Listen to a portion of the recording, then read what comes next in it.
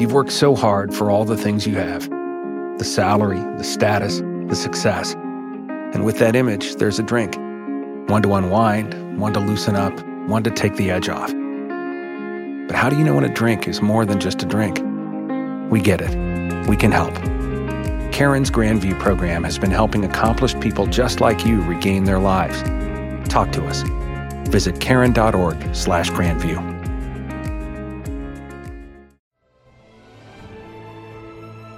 Studio logic box originals. किस्सा कहानी में मैं निधि बासु आपके लिए लेकर आई हूँ कुछ दिल छूने वाली कहानियां। 18वीं सदी के अंत में जब वाराणसी में चारों ओर अव्यवस्था फैली थी, अंग्रेजों और उनके वफादारों ने पूरे शहर में आतंक का माहौल बनाया हुआ था। उस परिवेश में बाबू ननकू सिंह किसी की नजर में गुंडा थे तो किसी के लिए एक रक्षक, जो असहाय और अच्छे लोगों के लिए अच्छे थे और बुरों के लिए बहुत बुरा होने की हिम्मत रखते थे। तो आइए सुने कहानी गुंडा का पहला भाग। वाचन है निधि बासु का। वह 50 वर्ष से ऊपर का था, तब भी युवकों से अधिक बलिष्ठ और दृढ़ था। चमड़े पर झुर्रियां नहीं पड़ी थीं। वर्षा की झड़ी में, पूस की रातों की छाया में, कड़कती हुई जेठ की धूप में नंगे शरीर घूमने में वह सुख मानता था। उसकी चढ़ी मूछें बिच्छू के डंक की तरह देखने वालों की आंखों में चुभती थीं और उसका सांवला रंग सांप की तरह चिकना और चमकीला था। उसकी नागपुरी धोती का लाल रेशमी किनारा दूर से ही ध्यान आकर्षित करता। कमर में बनारसी सेल्हे का फेंटा जिसमें सीप की मूठ का बिछुआ खुसा रहता था। उसके घुंघराले बालों पर सुनहरे पल्ले के साफे का छोर उसकी चौड़ी पीठ पर फैला रहता। ऊंचे कंधे पर टिका हुआ चौड़ी धार का गणासा, ये भी उसकी धज। पंजों के बल जब वह चलता तो उसकी नसें चटाचट बोलती थी। वह गुंडा था। ईसा की 18वीं शताब्दी के अंतिम भाग में वही काशी नहीं रह गई थी जिसमें उपनिषद के अजात शत्रु की परिषद में ब्रह्म विद्या सीखने के लिए विद्वान ब्रह्मचारी आते थे। गौतम बुद्ध और शंकराचार्य के धर्म दर्शन के वाद विवाद कई शताब्दियों से लगातार मंदिरों और मठों के ध्वंस और तपस्वियों के वध के कारण प्रायः बंद से हो गए थे। यहाँ तक कि पवित्रता और छुआछूत में कट्टर वैष्णव धर्म भी उस विश्रृंखलता में, नवागंतुक धर्मोन्माद में अपनी असफलता देखकर काशी में अघोर रूप धारण कर रहा था। उसी समय समस्त न्याय और बुद्धिवाद को शस्त्र बल के सामने झुकते देखकर काशी के विच्छिन्न और निराश नागरिक जीवन ने एक नवीन संप्रदाय की सृष्टि की, वीरता जिसका धर्म था। अपनी बात पर मिटना, सिंह वृत्ति से जीविका ग्रहण करना, प्राण भिक्षा मांगने वाले कायरों तथा चोट खाकर गिरे हुए प्रतिद्वंद्वी पर शस्त्र न उठाना, सताए निर्बलों को सहायता देना और प्रत्येक क्षण प्राणों को हथेली पर लिए घूमना उसका बाना था। उन्हें लोग काशी में गुंडा कहते थे। जीवन की किसी अलभ्य अभिलाषा से वंचित होकर जैसे प्रायः लोग विरक्त हो जाते हैं, ठीक उसी तरह किसी मानसिक चोट से घायल होकर एक प्रतिष्ठित जमींदार का पुत्र होने पर भी ननकू सिंह गुंडा हो गया था। दोनों हाथों से उसने अपनी संपत्ति लुटाई। ननकू सिंह ने बहुत सा रुपया खर्च करके जैसा स्वांग खेला था, उसे काशी वाले बहुत दिनों तक नहीं भूल सके। वसंत ऋतु में यह प्रसन्नपूर्ण अभिनय खेलने के लिए उन दिनों प्रचुर धन, बल, निर्भीकता और उच्छृंखलता की आवश्यकता होती थी। एक बार ननकू सिंह ने भी एक पैर में नूपुर, एक हाथ में तोड़ा, एक आंख में काजल एक कान में हजारों के मोती तथा दूसरे कान में फटे हुए जूते का तल्ला लटकाकर, एक जड़ाऊ मूठ की तलवार, दूसरा हाथ आभूषणों से लदी हुई अभिनय करने वाली प्रेमिका के कंधे पर रखकर गाया था, कहीं बैंगन वाली मिले तो बुला देना। प्रायः बनारस के बाहर की हरियालियों में, अच्छे पानी वाले कुओं पर, गंगा की धारा में मचलती हुई डोंगी पर वह दिखलाई पड़ता था। कभी कभी जुआ खाने से निकलकर जब वो चौक में आ जाता तो काशी की रंगीली वेश्याएं मुस्कुराकर उसका स्वागत करती और उसके दृढ़ शरीर को प्रेम पूर्वक देखती। वो तमूली की ही दुकान पर बैठकर उनका गीत सुनता, ऊपर कभी नहीं जाता था। जुए की जीत का रुपया मुट्ठियों में भर भर कर उनकी खिड़की में वो इस तरह उछालता कि कभी कभी समाजी लोग अपना सिर सहलाने लगते। तब वो ठठाकर हंस देता। जब कभी लोग कोठे के ऊपर चलने के लिए कहते तो वह उदासी से सांस खींचकर चुप हो जाता। वो अभी वंशी के जुआ खाने से निकला था। आज उसकी कौड़ी ने साथ न दिया। 16 परियों के नृत्य में उसका मन न लगा। मन्नू तमोली की दुकान पर बैठते हुए उसने कहा, आज शायद अच्छी नहीं रही मन्नू। क्यों मालिक, चिंता किस बात की है? अरे हम लोग किस दिन के लिए हैं, सब आपका ही तो है। अरे बुद्धू ही रहे तुम। ननकू सिंह जिस दिन किसी से लेकर जुआ खेलने लगे उसी दिन समझना वो मर गए। तुम जानते नहीं कि मैं जुआ खेलने कब जाता हूँ? जब मेरे पास एक पैसा नहीं रहता। उसी दिन नाल पर पहुँचते ही जिधर बड़ी ढेरी रहती है उसी को बदता हूँ और फिर वही दांव आता भी है। बाबा कीनाराम का यह वरदान है। तब आज क्यों मालिक?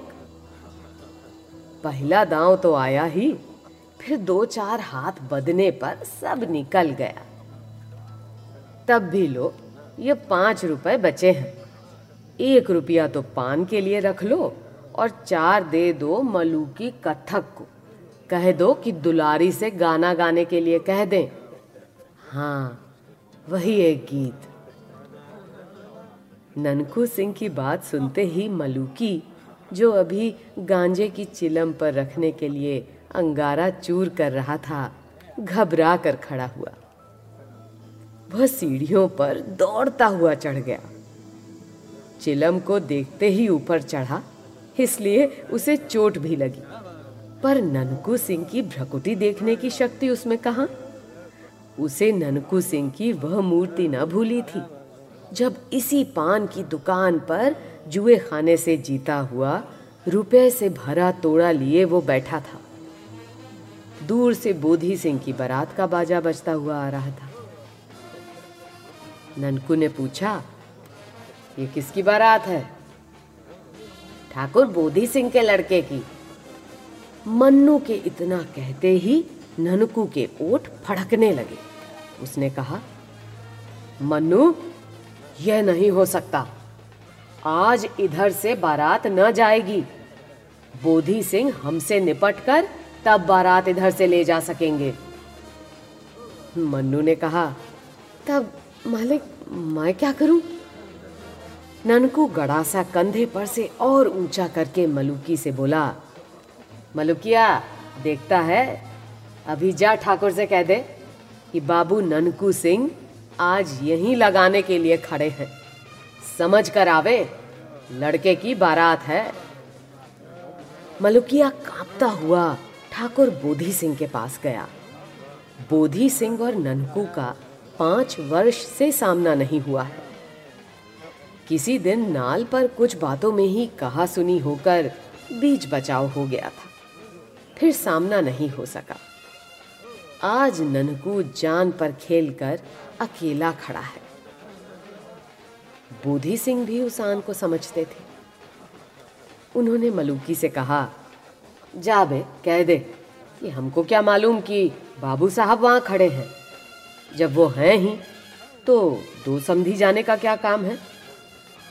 बोधी सिंह लौट गए और मलूकी के कंधे पर तोड़ा लाद कर बाजे के आगे ननकू सिंह बारात लेकर गए। ब्याह में जो कुछ लगा खर्च किया। ब्याह कराकर तब दूसरे दिन इसी दुकान तक आकर रुक गए। लड़के को और उसकी बारात को उसके घर भेज दिया। मलूकी को भी 10 रुपया मिला था उस दिन। फिर ननकू सिंह की बात सुनकर बैठे रहना और यम को न्योता देना एक ही बात थी। उसने जाकर दुलारी से कहा, हम ठेका लगा रहे हैं, तुम गाओ, तब तक बल्लू सारंगी वाला पानी पीकर आता है। बाप रे, कोई आफत आई है क्या बाबू साहब? सलाम। कहकर दुलारी ने खिड़की से मुस्कुराकर झांका था कि ननकू सिंह उसके सलाम का जवाब देकर दूसरे एक आने वाले को देखने लगे। हाथ में हरौती की पतली सी छड़ी, आंखों में सुरमा, मुंह में पान, मेहंदी लगी हुई लाल दाढ़ी जिसकी सफेद जड़ दिखलाई पड़ रही थी, कुएदार टोपी, छकलिया अंगरखा और साथ में लैसदार परत वाले 2 सिपाही। कोई मौलवी साहब हैं। ननकू हंस पड़ा। ननकू की ओर बिना देखे ही मौलवी ने एक सिपाही से कहा, जाओ दुलारी से कह दो कि आज रेजिडेंट साहब की कोठी पर मुजरा करना होगा।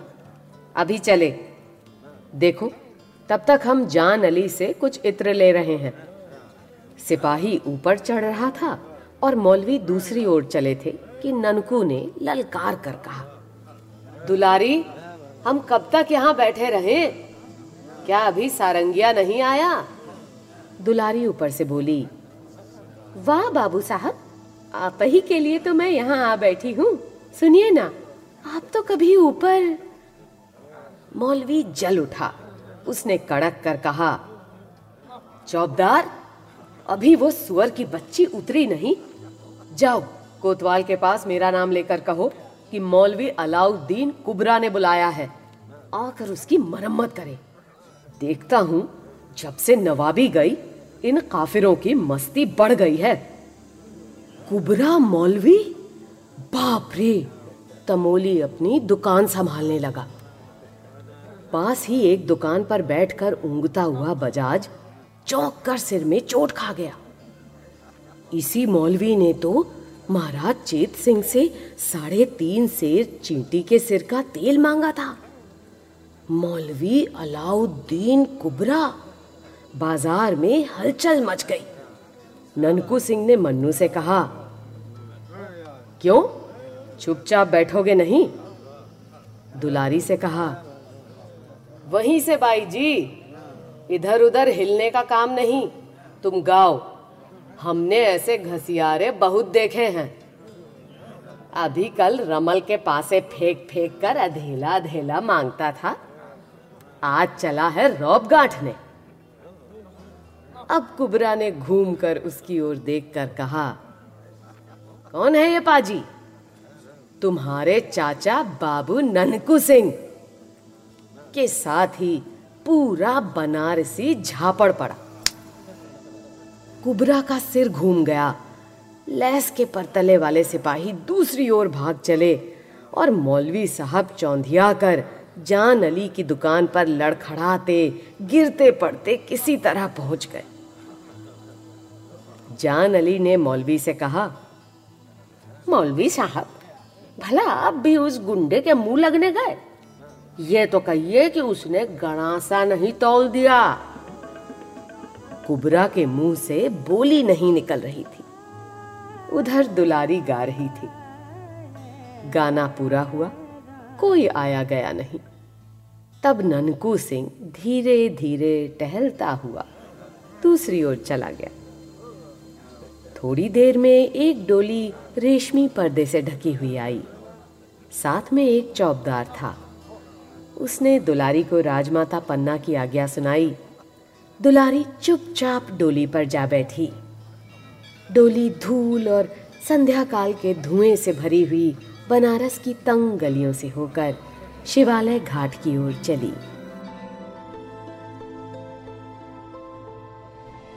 आप सुन रहे थे हिंदी के जाने माने साहित्यकार जयशंकर प्रसाद जी द्वारा लिखी कहानी गुंडा का पहला भाग। वाचन था निधि बासु का।